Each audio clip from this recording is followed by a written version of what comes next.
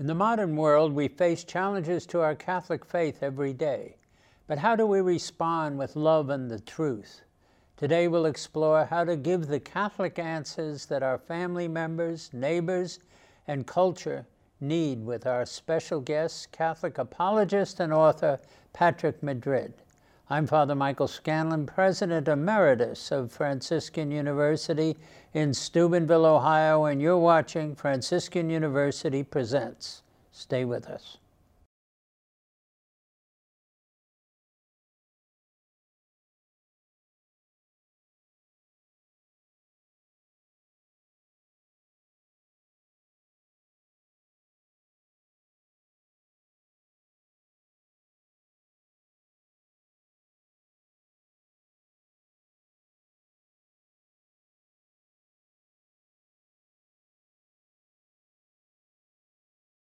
We're talking about apologetics, and we have a regular panelist here with us, Dr. Regis Morton, our professor of systematic theology here at Franciscan University, and Dr. Scott Hahn, our professor of biblical theology.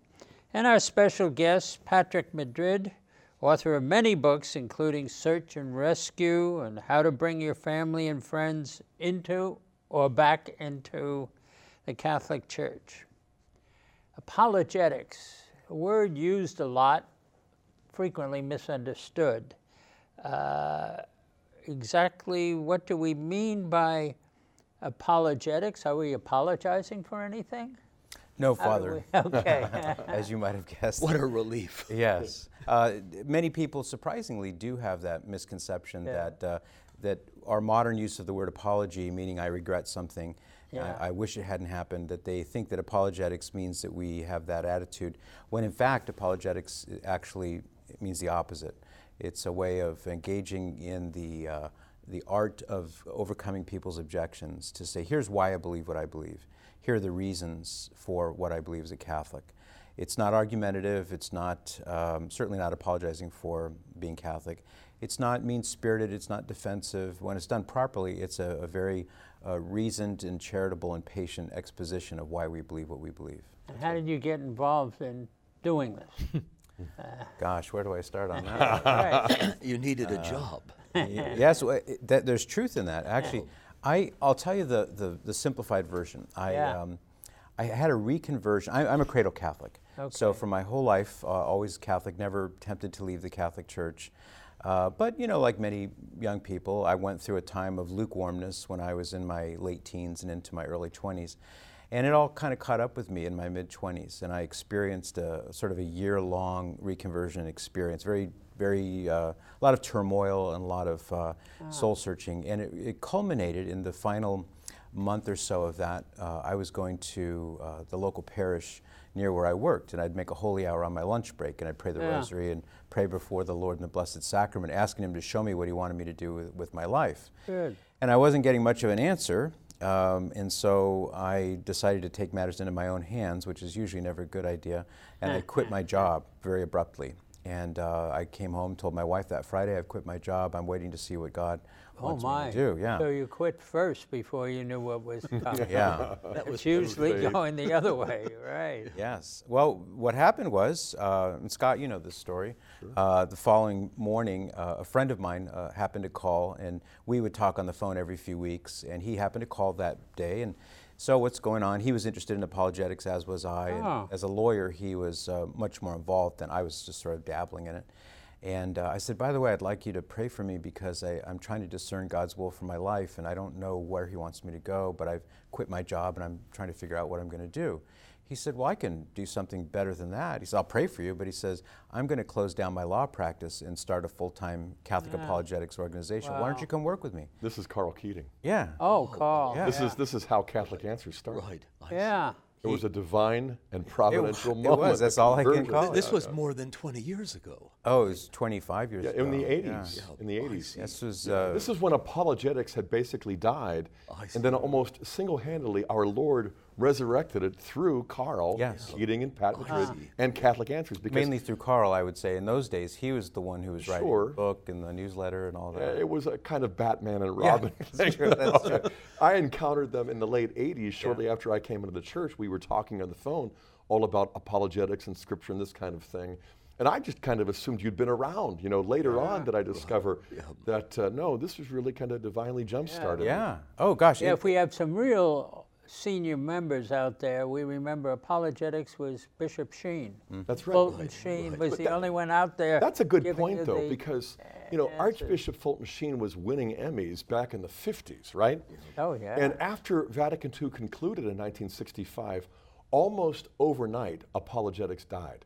It was no longer being offered anywhere in colleges or seminaries in the early 70s. And so when we're talking about the late 80s, we're really talking about something that needed to be more than just reinvigorated. It needed to be raised from the dead because a lot of people just saw this as preconciliar, you know, triumphalistic. We got a lot of that. Yeah. We got, this was apologetics before apologetics was cool. Right, right. Well, you guys made a big splash, but you had a lot to overcome. I think Scott adverts to that. In the post-conciliar world, I think apologetics came to be viewed as sort of a fifth wheel. We don't need it. Well, Plus, there's a lot to be embarrassed about when you think of the faith. Don't be reactionary. We're Vatican II. Or triumphalistic. At that point, they really were apologizing for some distinctive beliefs that we had as Catholics. But, you know, when you ask the question about apologetics, it comes from, you know, the term apologia, which is a Greek term that is in 1 Peter 3:15, always be prepared to make a defense, you know, for the hope that lies within you whenever anybody asks of you.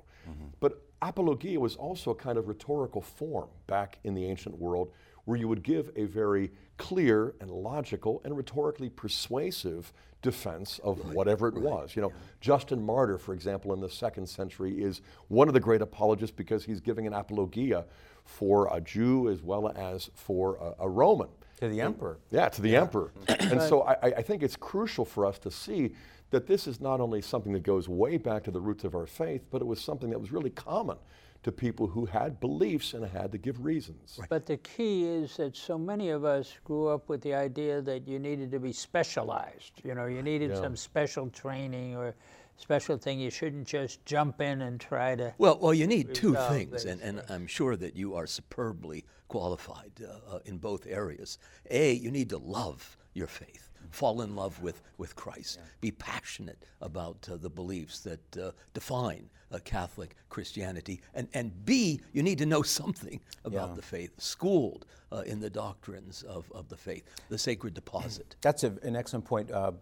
Not that he was a particularly systematic theologian, but Henry Ford once said, Thomas Edison once said, that enthusiasm is a great engine, but it needs knowledge for fuel.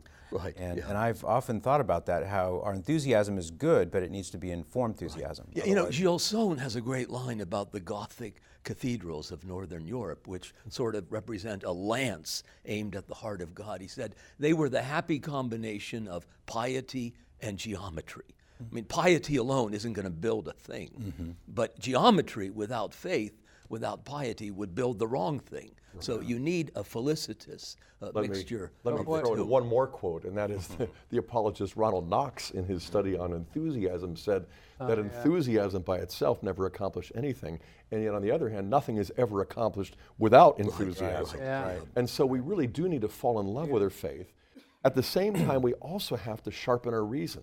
Because apologetics is really the coordination of both the supernatural gift of faith, but also the natural light of human reason. And that's what I think you do so well as Carl Keating, you know, in all of Catholic Answers. Too. So how do you get to know enough in order to be qualified to be an apologist? Well, take it away. As a cradle Catholic, I'll offer a thought, but I'd love to hear the converse perspective. Yeah, sure. All Catholics are called upon to be apologists. Yeah. And as Scott quoted, St. Peter's admonition is for everybody. So it doesn't have to be sophisticated, it doesn't have to be elaborate, but it has to be authentic and from the heart.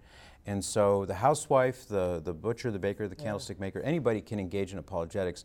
If you want to go into deeper territory or maybe engage in debates, I think that's where a deeper knowledge is necessary. But I wouldn't want to give the impression that people have to sit back and wait for Scott Hahn to do apologetics or wait for someone else to do it. But they can always do it from their own personal belief experience. This is what changed my life. This is what made the difference. These are the truths of the faith that really, because nobody can argue with how something changed you and what was important. They can only argue if you're trying to say something for everybody else. Your life has a uniqueness which nobody else can replicate. And everybody, any baptized person is obliged to make a defense of the faith, the hope that is in him. And your life, I think, is the first apology that you offer. Your behavior will probably be the only Bible most of your neighbors read. And if it's not exemplary, then what is there about Christianity to commend it to people who might otherwise be interested? They're turned off. They're repelled. Yeah. I think it's significant, that when Peter speaks about how we should always be prepared to give this defense, whenever anybody asks us to explain the hope that is within us, he adds with gentleness and reverence, in the RSV, And so we ought to approach it not in order to win an argument, but to win a potential brother or sister in Christ. And so apologetics and evangelization are distinct but inseparable. And so often, apologetics is sort of the pre-evangelization that is necessary to kind of clear away the obstacles, the impediments. And this is why classically, going back 150 years or so to the middle of the 19th century after the French Revolution, you really had three distinctive stages of apologetics. First, you had to be prepared to demonstrate the existence and attributes of God. And you could fall back upon St. Thomas Aquinas' 5 ways or Pascal's wager or whatever. But besides that, you also had to do something that would explain how God not only exists and has these perfect attributes, but how his presence is known, how his activities are manifest. So the historical credibility of Christianity is built upon the belief in God. And then the third stage was Catholic Christianity, where you're not just showing the historical grounds for Christ's divinity and his miracles, but then you're also showing that it's his intention to build the church and to empower the church with his own grace and authority so that the gates of hell will not prevail against it. So those three stages are, you can hear why, if you're talking to atheists, or if you're talking to believers in God but not Christianity, or if you're talking to Protestants who aren't Catholic, you really want to be prepared to give a witness to lead them along closer and closer to our Lord. That's right. The particular focus we have are those that have been active as Catholics and now have drifted away or decided away. And the question is, how do we approach them? How do we get to the brethren who are now separated even though they weren't at one point? What's the... Well, that's the new evangelization. Evangelizing the baptized, evangelizing the de-Christianized, But again, you really can't do that without apologetics. No, you can't. And I would say that, as you well know, that our apologetics need is also among the people who are in the pews every Sunday. So many of them have lost a real, true sense of Catholic identity. And for many of them, they're there by habit. And they love God, but they don't really understand the teachings of the church. And there are reasons why. Lack of catechesis, there have been all sorts of problems along the way. But I see apologetics as not only recovering, as I talk about in the book, not only recovering those who have left, but also to preemptively prepare those inoculate, so they won't wind up being another statistic. Now, a lot of people blame Vatican II. All this new stuff came in and it was too much, and we lost all these people, and we lost the simple Baltimore Catechism approach that gave us clarity, clear answers, and the rest. But with the passage of time, it becomes a little more difficult to demonize Vatican II. It was a long time ago. And so that canard becomes rather tiresome, and especially when you hear it from people who weren't even alive during the Second Vatican. I was a kid when the changes in the Mass, for example, in the mid-'60s. But I have a theory on why Vatican II is an easy target for many people. They forget all the other things that were going on at the time. We had, World War I, World War II, the Korean War. We had the Cold War with the Soviet Union, people building bomb shelters in their backyards, the Cuban Missile Crisis, 3 traumatic assassinations, JFK in '63, RFK and Martin Luther King in '68. We had the drug revolution, Vietnam. We had the ready access to television, Woodstock, contraception. Yeah, I mean, there was such a disorient. It sounds like a nightmare. It really does. And then in the midst of all this, Holy Mother Church decides that it would be the opportune time to have a council. Well, I think just human nature being what it is, it's no wonder people were so discombobulated. After Vatican II, but not because of Vatican II. No, right. Yeah, it was a convulsive. And they took advantage of a lot of those things. That. Well, when we come back, we want to talk about where's the proper role, how about dissent, and what does it lead to? And we had all the confusion after Vatican II and people disagreeing with this new thing that was happening and others holding on. So how do we have a healthy approach to this and not end up atheists or something along the way? Stay with us.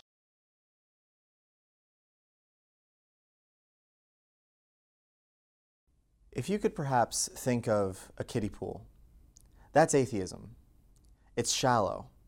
Catholicism is like an ocean. It's vast, it's broad, it's expansive, and it is deep. The waves that are crashing on the shore can throw you all different kinds of directions, but you're always going to stay in the ocean. You're always going to be going out further and finding new and exciting things. My name is Michael Villanueva. I'm majoring in philosophy and theology. Last semester I had sacraments with Dr. Hahn, and I'll tell you right now, it was the best class of my entire life. Every class, I'm just knocked out of my chair. It hits me like a ton of bricks. The beauty of the truth that he's speaking to us. Something so simple, but so beautiful and so profound and so powerful. Franciscan University is academically excellent and passionately Catholic.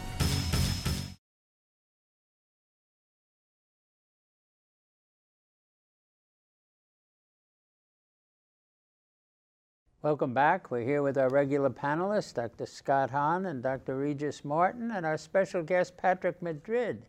And we're talking about Catholic apologetics.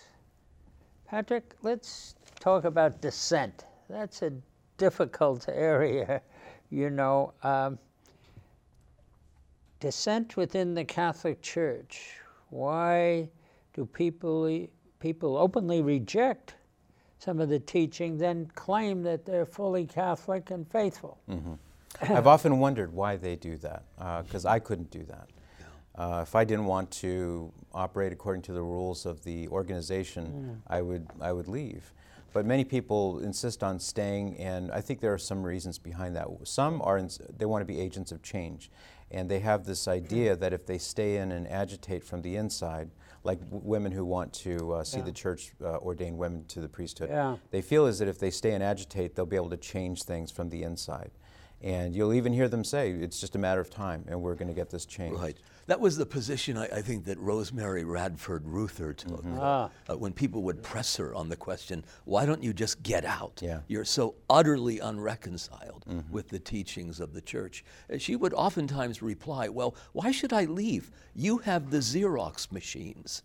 And if I want to promote a rebellion, this is the best place to do it. You have the bureaucracy. Let me co-opt it. That's a little more active than... That's very cynical. But I think it pinpoints the change that occurred after Vatican II, again, but not because of Vatican II, because the political upheavals that changed society in the late 60s, you have people politicizing the church and the faith, and just saying, okay, unless you can prove it by reason and convince, you know, the majority of people, then this belief is going to have to be up for grabs. And unless the majority of people wind up believing it, not just to convince them, but there has to be that that majority rules. There's a mindset that if enough people sign this petition that says you got to get rid of this doctrine, then you're obligated to do so. You know, there's a confusion between the sense of the faithful and the majority. Right. You know, because sometimes the sense of the faithful might be a minority, but they're holding fast to the faith, whereas a majority get caught up in the cultural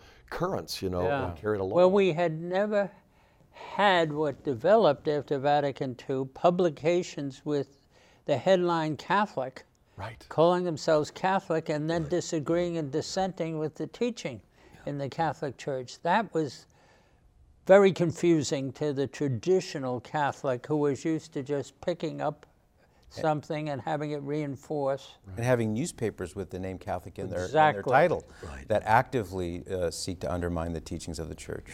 You know, after Vatican II, when apologetics left, what replaced it was a new discipline that wasn't entirely novel, but it was really new in the sense that it was now being required. It was called fundamental theology. And that's what was taught in the colleges and the seminaries. And a man named Ratzinger did it extraordinarily well. He did. In the 50s before Vatican II, and then in the 60s and 70s, because most of the people doing fundamental theology were doing it in a way that was sort of like opening the doors to other religions so that if you're a sincere Buddhist or Hindu, you can be saved. And Ratzinger was saying, no, we got to clarify something here.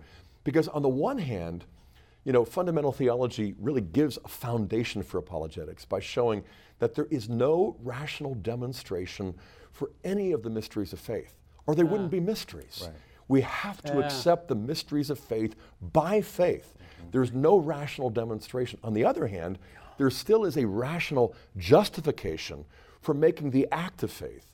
You can show through miracles and prophecy that God is present. It's not blind faith. God is present and active in Jesus. And so if God has said something, it's not unreasonable to believe it just because you can't prove it. And so fundamental theology, the way Ratzinger and a few others were doing it, really kind of opened the doors and made it possible to renew apologetics so that we weren't pretending to be able to prove the mysteries of faith, but we were showing how reasonable it is to make the act of faith. But once you make the act of faith, dissent is against that act. So where's the problem today in terms of which teachings they dissenting from? Which teachings are now? Well, you know, I would propose this, that at two distinct levels, we have apostasy or serious systemic dissent. At the moral level, you have people who are utterly disaffected from the church, and they feel themselves driven out because the church is holding positions which strike them as bigoted, benighted, Like or sexual, scandals. The clergy sex abuse scandal or hypocritical infuriates them, and they insist that until the church cleans house, I'm out of here. This somehow undermines the Eucharist. The whole integrity of faith is subverted by these aberrations. I mean, you can deal with those people, but at another level, and this is deeper and I think more mysterious and insidious, are people who, in the very face of God having become man, can't abide it. It's too much. Why did God make the world in the first place? And why did he send his son? The incarnation. This gives them pause. It's too generous. It's too much. And so they slink away, and they are almost impossible to retrieve. So I think, not impossible. No, not impossible, but grace. Grace has to move them. So a genuine apologetical style, I think, has got to include both sets of dissenters. When there's time, I'd like to share a story with you that I think illustrates the point that you're making. Time. Go ahead. Okay, here we go. I was speaking at a conference, and I was signing books at the book table, and I noticed out of the corner of my eye there was a woman that had a very unhappy look on her face. She was scowling at me, scowling at the book, scowling at the people. When I finished signing the books, I said hello to her, and she said, "Don't even try it." I said, "What?" She said, "Don't try to convert me. I'm an ex-Catholic. I hate the Catholic Church." We were talking about how so many ex-Catholics have a deep bitterness.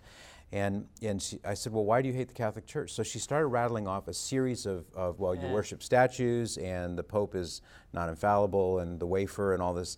And so I was prepared to kind of crush those arguments. I felt like the gunslinger who was reaching, but instead of a 6-shooter, I was reaching for my Bible. You know, I was going to go after. But I had an intuition saying, "Just be quiet." And so I bit my tongue, and I didn't say anything, and she continued. And after a few minutes, she ran out of steam. So then she was calm enough that we could sit down and chat for a while. And I said, "Well, you said you were an ex-Catholic. What happened?" So she went from being this ferocious, angry person to, within a matter of a few minutes, she was sobbing as she told me the story of how at 19 years old she got pregnant. She couldn't get any help from anybody. A local priest didn't help her. her boyfriend talked her into an abortion, and she said that she hated that priest, and then she said, and then I hated the Catholic Church. So she didn't know where to direct these emotions that she was feeling. The Catholic Church became the object of her anger, and then she left the church, and for the next 15, 20 years, she was bitterly anti-Catholic. I didn't know what to say to her, so all I could think of when she was at the deepest part of this story was I said, you need to go to confession. She was angry with me for saying that. Like, how dare you tell me to? So 6, 8 weeks later, I got an email from her. I had forgotten all about her, and she said, you were right. I needed to go to confession. And she came back. And what happened was she was so estranged and so angry, but that a little phrase, a little word, a gentle word, and I thought I was being really ridiculous by saying that in the first place, but that's what God used to bring her home. So instead of her being really a dissenter, she was struggling, she was wounded, and trying to find some platform to stand on. Yeah. You know, there's something else that's happened here since Vatican II. Besides the development of fundamental theology, some of which went the wrong direction, but what Ratzinger and others have done went in the right direction.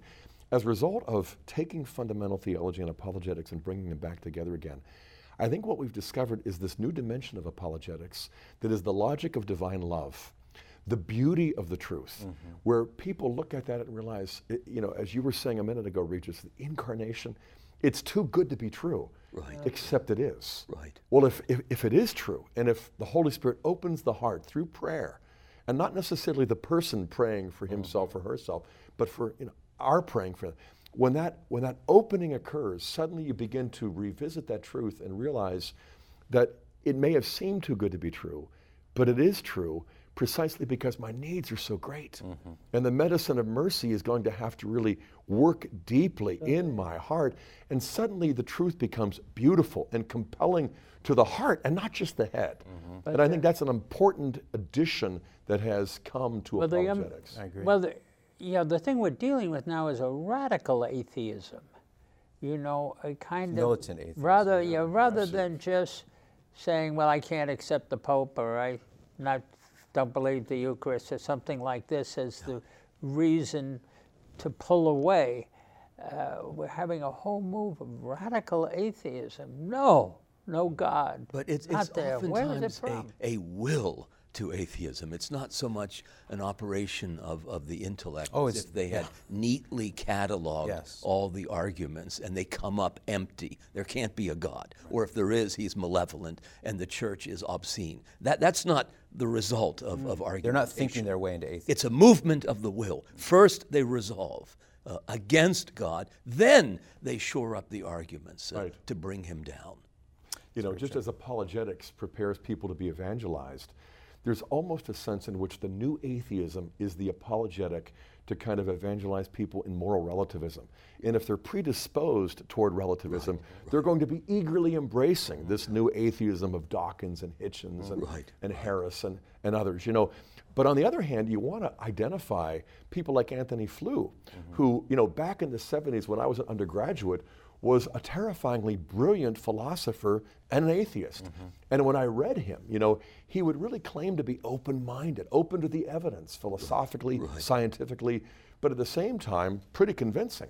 The irony is that in the last 10 years since the emergence of the new atheism, with Dawkins, you know, the God delusion, comes the conversion of Anthony Flew, not to Christianity, but to a full, philosophically informed belief in God. Right, a theism. Yeah, a theism, an infinite God, you know. And you know what the new atheists say about him is they say, oh, well, he was senile at that point. He was no longer competent. He had lost his philosophical edge. What he was honest. Yeah, because, I mean, but they can't have that. That's right. They cannot accept that as a possibility. Yeah, he debated William Lane Craig and a number of other people over the course of decades.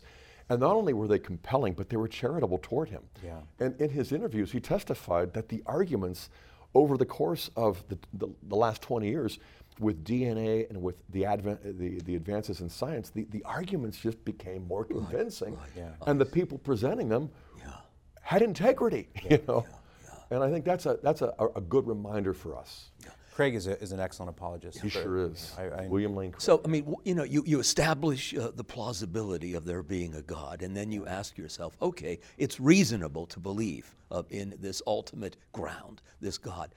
What about this God suddenly stepping outside of his eternal perfection and creating a world, and then inserting his Son into that world, the incarnate God, to somehow redeem and deliver it? I mean, on the face of it, it looks incredible, impossible. Who can believe this? But you know what? This is something that nothing more would give me greater joy to believe was true.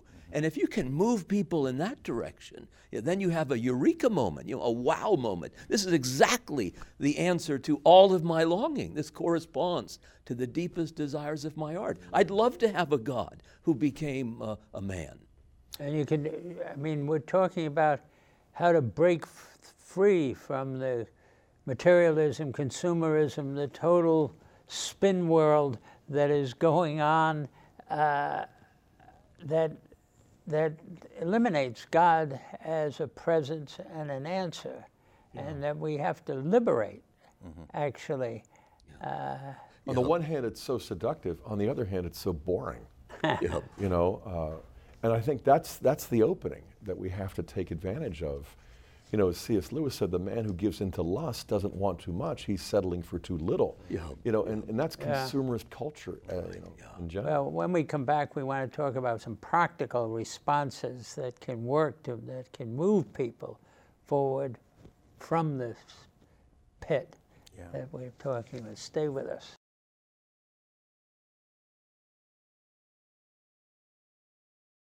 Professor Madrid in our apologetics class talks about how apologetics is not so much about winning an argument. It's what he calls it is he says it's a search and rescue mission, not a search and destroy mission. It's, when it comes down to it, evangelization and apologetics is about love. It's about sharing the love and the truth that we have found in our faith and in Christ Jesus.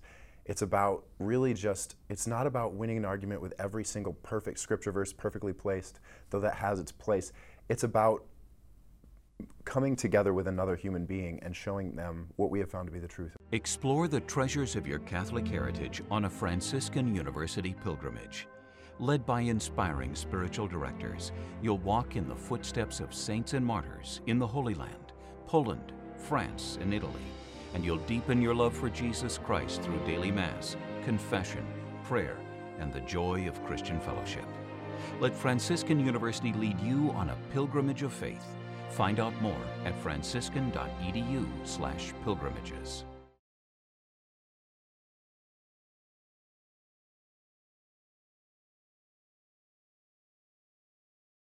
Welcome back. We're here at Franciscan University of Steubenville, surrounded by our students here working all the equipment. We're here right on the campus with our regular panelists here who have an opinion on everything. Scott Hahn and Regis Martin, and a good friend, Patrick Madrid, who indeed has been director of Envoy and has done great work in the whole area of apologetics. Thank you. And so we want to get to the more direct work, the more practical response of what do we do when we're involved in apologetics. It may be family, it may be friends, business partners, whatever. It's not something on a broad stage somewhere that they're televising. It's something intimate and personal. And how should the normal, faithful Catholic approach or see his role or her role in apologetics? Well, I think it all flows from the fact that God can convert the human heart. I can't. I have a hard enough time understanding my own heart, so I'm not capable of converting anyone else's heart.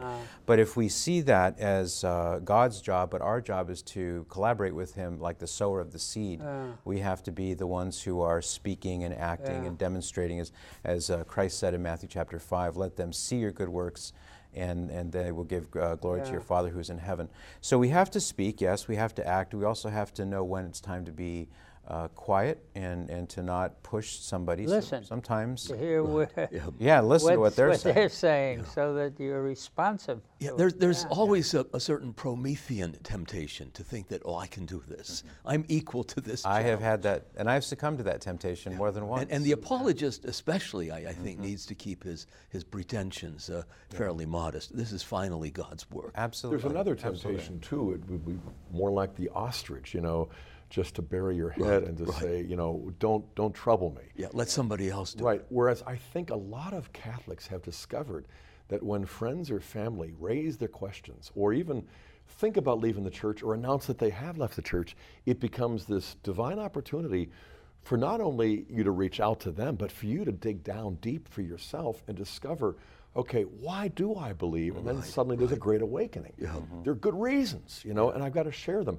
But it calls for a certain degree of honesty. If a family member asks you a question, you don't know the answer, admit it, and then go in search of the answer. Because sometimes the honesty coupled with a cogent response is precisely what the human spirit responds to best. The simple, sometimes saying, well, I struggled with that question at a time. I remember a time in my life when I just said, it's a host. What do you mean it's Jesus? Or things like this. And that just became an occasion to go deeper and open to grace so that I could have revealed to me. I love that Portuguese proverb about God writing straight with crooked lines, crooked pencils. I always thought it was a Spanish proverb. My last name's Madrid, so I could have yes. Well, Iberian, okay. I'll take that. And it is, I think, humbling to know that the guy who sort of founded the art and the science of defending the Christian religion has as his last name Martyr, Justin Martyr. I mean, he failed spectacularly with Marcus Aurelius, whom history has sort of elevated to this pantheon of humane, urbane letters, when in fact he was a butcher. And he was not impressed by the arguments that Justin had marshaled. So he failed. And yet, I mean, out of that failure, a whole Catholic Christendom arose on the ruins of what had been seemingly a timeless Roman Empire of classical antiquity. It simply self-destructed thanks to, the blood of martyrs like Justin. It's an echo of what happened on Calvary. The supreme failure on Calvary is what won the war, and very similar to that. I think another dimension of to answer your question, Father, on what are some practical things we can do. It's true we do need to know our faith well enough to articulate it. We need to know Scripture. We need to know the truths of Christian history. But we also have to not forget that human element, and sometimes it's as simple as saying, you can come back to the Catholic Church if you want to. I remember one man I spoke to at a conference I gave up in Flint, Michigan. I don't know why I remember it was Flint, Michigan. But he said that he had been bitterly anti-Catholic as an ex-Catholic for over 30 years. And any time he could buttonhole a Catholic and give him the business, he would do it. And he said one day he was giving someone the business and the Catholic fellow didn't respond in kind, but he simply said, well, I don't know what to say to all that, but I can tell you that you can always come home to the Catholic Church. And he said that was like a ray of sunlight melting the ice around his heart. That very day, he went back to confession. And the other fellow didn't have any elaborate arguments. He had no arguments, but the logic of love was what it took to get this guy to come home. We'll keep the light on for you. Well, you can keep, to say, well, you can keep talking about the things that you can't figure out and can't put all together, and that's fine. But you come back and you pray and you get grace work and the Holy Spirit and the rest of it, and you're going to get to the clarity. But don't wait till you have everything lined up first in your head before you move back to the grace, the sacraments, and the prayer. We know this from experience in other areas of life, that the best defense sometimes is a good offense, and not to be offensive, but to be constructive, not to destroy the arguments so much as to construct better ones that are convincing but also attractive, and to do it in a way that you share the fact that you enjoy the truth. And I find that, you know, we know the statistics that tens of millions of Catholics in America have left the church, but at the same time that they went to these Bible Christian fellowships and independent denominations or whatever, you know, there's now a kind of opposite movement because, you know, now there's a recovery in the church of the biblical roots of our faith. And, you know, we're seeing literally, you know, over 1,000 ministers and missionaries coming back, you know, and at the same time, tens of thousands of ex-Catholics, you know, reading the Bible and then returning with the evangelical zeal, you know, that goes back to their, you know, when they left the church and they found Jesus, now they found the church that Jesus founded. Which is exciting. It is. But there's also the slippery slope of the lapsed one that nothing's engaging at this point, you know. I've just, they don't have clear reasons or clear stand, and that can be tough to reach out to. And some of them don't want, they're not operating at a rational level. It's usually, for that kind of person, it's more of an appetite issue. I don't want to give up this thing that I want. If I give this up, I'll be unhappy, therefore I just will leave the church. I've met so many people. Doesn't scratch where I itch. Yeah, you know, I'm not. And many of the times it's a sexual issue. Sometimes it's just sheer inertia. They just don't want to be bothered, you know, and we have to contend with that as well. Yeah, there is one antagonist out there. It's called spirituality, as if the word became an idea and not flesh. The movie that Martin Sheen was in called The Way. His son dies in the film, and he sprinkles his ashes along the way to the shrine of St. James in Compostela. But it's spiritual. It's not religious. It's not Catholic. It's not the way. It's a way, something amorphous, indefinite, which strikes me as utterly irrelevant, completely boring. Who would be interested in mere spirituality when you can eat the bread of life? And why turn your back on the one institution that uniquely confects God himself? You can have him as a meal. I think it does democratize religion in a way that many people find appealing. It's do it yourself. You know, spirituality is just sort of like self-help plus religion, you know. And so you're picking yourself up by your own bootstraps and finding others of like mind, you know. And it doesn't, creating a genre, you know, you're reading books on spirituality. And it imposes no demands. It's what Ratzinger used to call bourgeois Christianity. The comfort zone is vast. And you're right, it's do-it-yourself salvation. And who would be willing to die for that? I wouldn't. Or live but for you it. Can, there are so many out there that don't take issue, just slide away. You know what I mean? Like, I'm not going to state exact reasons because then people are going to come back with answers for me and this stuff. So I'm just saying, it doesn't impress me. I'm not. You know, the Gospels are full of stories of people who are taken by surprise by Jesus. You know, Zacchaeus, you know, he hadn't done a study program. You know, he just wanted to see this guy, and he's hanging up in a sycamore tree, you know. Then suddenly he ends the day by being justified as a reconciled sinner. I think the same thing's happening all around us. And that's why I love not just Search and Rescue, but a lot of your books, you know, bring in the rational arguments and yet also the biblical truth. Where you're encountering Jesus and you're encountering him in the church along with others and the saints and that sort of thing. And to me, that's what's so useful. Because when you discover the Bible is the Word of God in the Catholic Church, and I remember, you know, as a Protestant, the Bible was my map to get from here to heaven.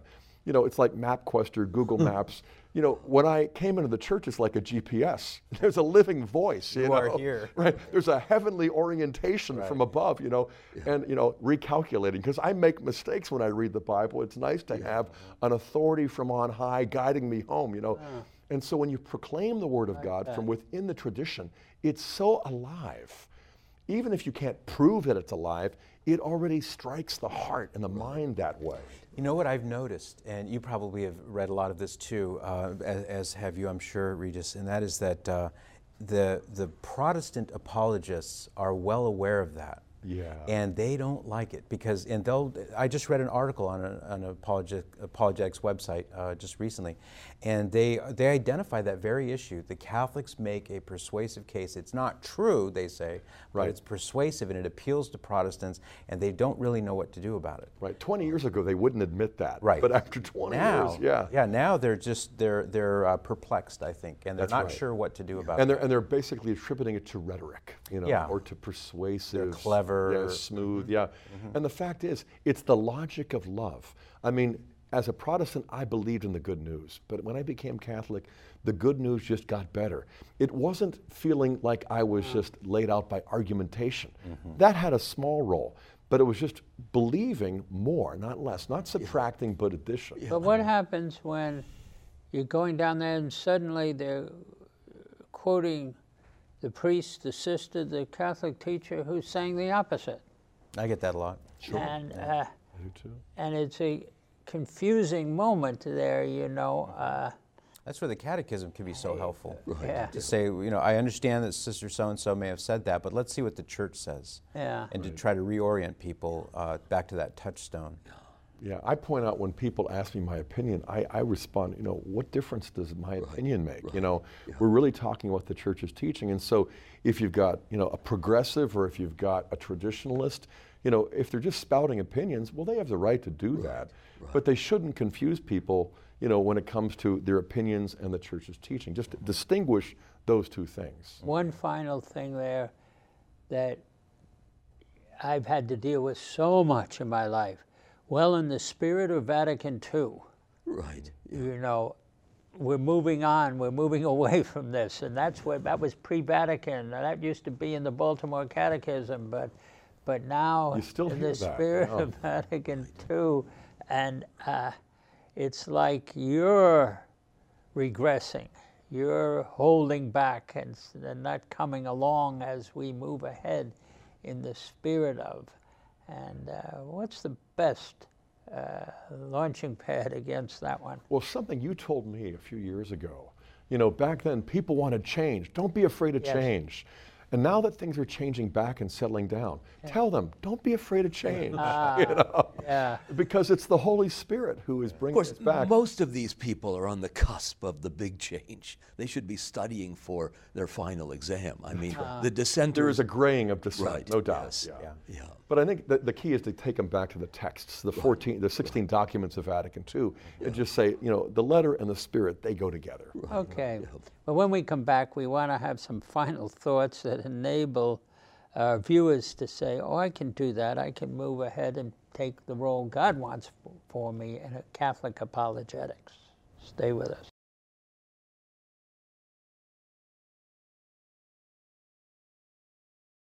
I really like the verse 1 Peter 3:15.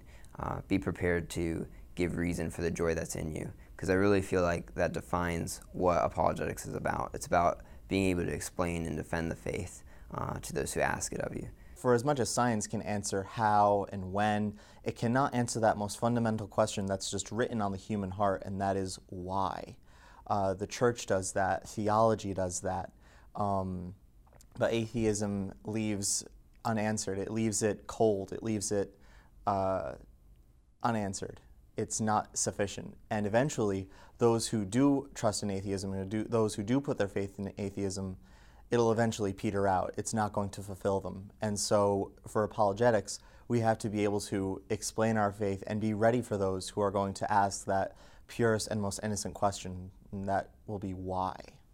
My name is Kelly Butler, and I'm a communication arts major. I took independent digital filmmaking. Definitely intense. Many all-nighters in the editing lab getting things done. Pope John Paul II has a quote, "Do not be afraid to go out into the streets and into public places to preach Christ like the first apostles." That's what we're called to as Catholics and as Christians. You have that responsibility that every work you create should reflect Christ. Franciscan University is academically excellent and passionately Catholic.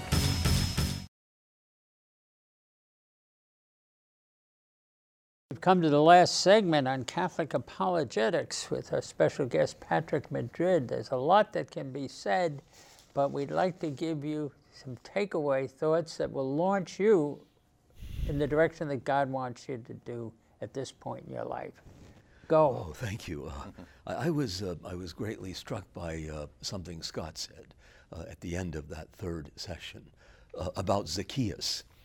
He's a favorite character of mine in the New Testament. The guy is hiding in a tree because he wants a bird's eye view of Jesus, who suddenly appears and in a startling aside tells Zacchaeus, "Look, I'd like to have supper with you, so would you please come down?" And this, I think, goes right to the heart of what Christianity is. It's not a set of dogmas. It's not a series of moral precepts. It's an encounter, a meeting between time and eternity, between man and God, and Jesus mediates that wedding, that still point of the turning world. He wants to see us. He wants to enter our life and become a companion along the way. Giussani, many years ago, in trying to identify the malaise in the post-conciliar church, said, look, it's not a matter about a literal rehearsal of the message. Everybody knows the message. In fact, we moralize it all the time.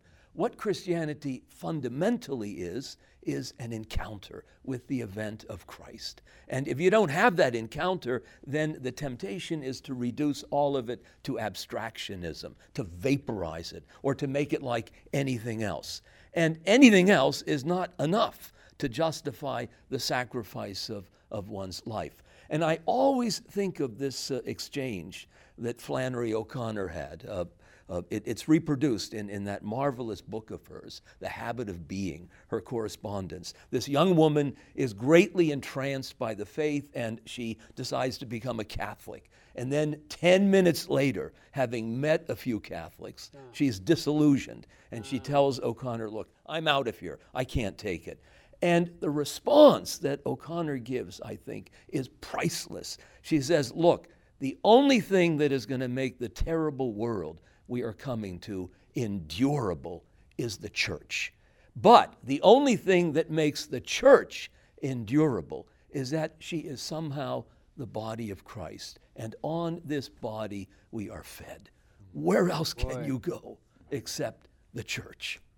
Very true. Okay. And thank you for making that so engaging for so many years, for so many people. Yeah.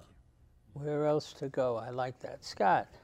Building on that, because you've been doing this now for decades. I mean, we go back to the late 80s.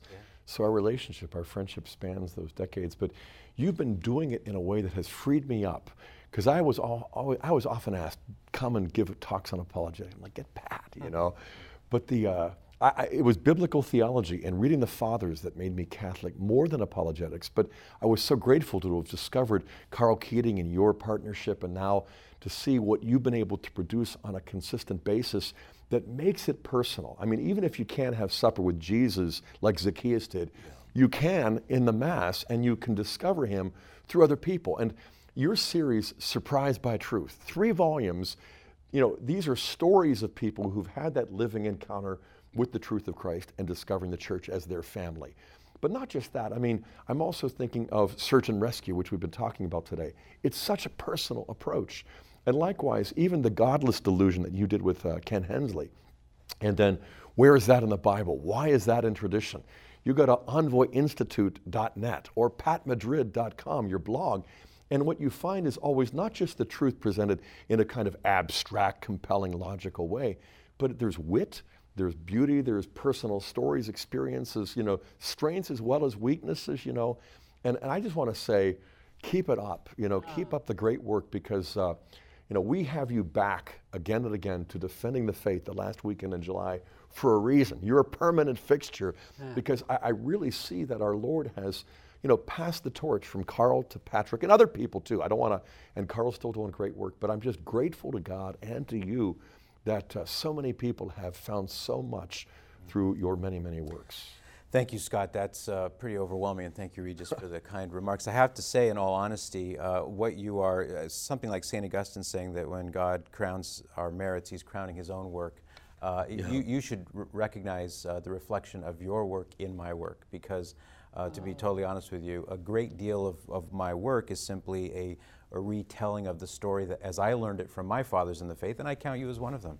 So there's a lot of as you said, continuity from one to the next. I'm passing tempted to down. say you can do better than me, but keep well, going. for better or for worse, I have learned a lot from you. So I do seek to perpetuate the good that you've done. My closing thoughts basically revolve around the people who are watching the program. And I know that there are many people right now who are in distress because their grown son has left the church, or because their husband has left, or something like that. So what I always try to key in on for people who are living this problem, the problem of not knowing how to explain and defend the faith, is to say, number one, you can do this. You don't have to have a degree in theology. You don't have to have elaborate knowledge to be able to explain the faith. St. Peter's statement that you quoted earlier, always be ready to give a defense to anyone who asks you, that applies to all of us. Everyone watching right now, that applies to them too. Verse 16, but do it with gentleness and respect. That is so key. So I would always add that proviso that no matter how much knowledge you may gain, no matter how skillful you may become, if it's bereft of charity and if it's not informed by this patience that's so necessary, we can do more harm than good. The last thing that comes to my mind is that many people are saying, I have no idea where to begin. Well, that's where these books come in. That's where the Catholic Answers website comes in. That's where there's so many resources available now. It's not difficult to get started. You just have to do a little bit of digging. You'll find the answers. They're there. There's nothing that can be raised against the Catholic Church that has not been answered many times over the years. And when people discover that, it's a very liberating feeling for them. And I think it gives them a lot of encouragement to go forward. That's great, and thanks for your work on that. You know, you always can respond, this is what I believe, or this is why I believe. And let me tell you, where I got fed and where I found the truth. And let me recommend to you books like Search and Rescue by Patrick Madrid, books that give the deeper answer. But remember, you always have an answer. It's what you believe and what your experience has been. That's an adequate answer for the first stage of things. Then there's the second or third stage. Now, do you want to go deeper? Do you really want to find the roots and understand? So you don't have to be a certified apologist from somewhere. That's right. You just have to be willing to share and to meet the people where their struggle and argument is. And today we will have handout for you an excerpt from this Search and Rescue by Patrick Madrid, and it starts out, we all make excuses. I love it. We all make excuses as to why we can't share in the faith. Well, we all can. We just have to do it within our own jurisdiction, within our own competency of what's real and true for us. But God bless you. Go forth. God's called us all into apologetics. Until next time, may the Lord bless and keep you, show his face to you, and have mercy on you, turn his countenance to you, and give you his peace. May the Lord bless you, Father, Son,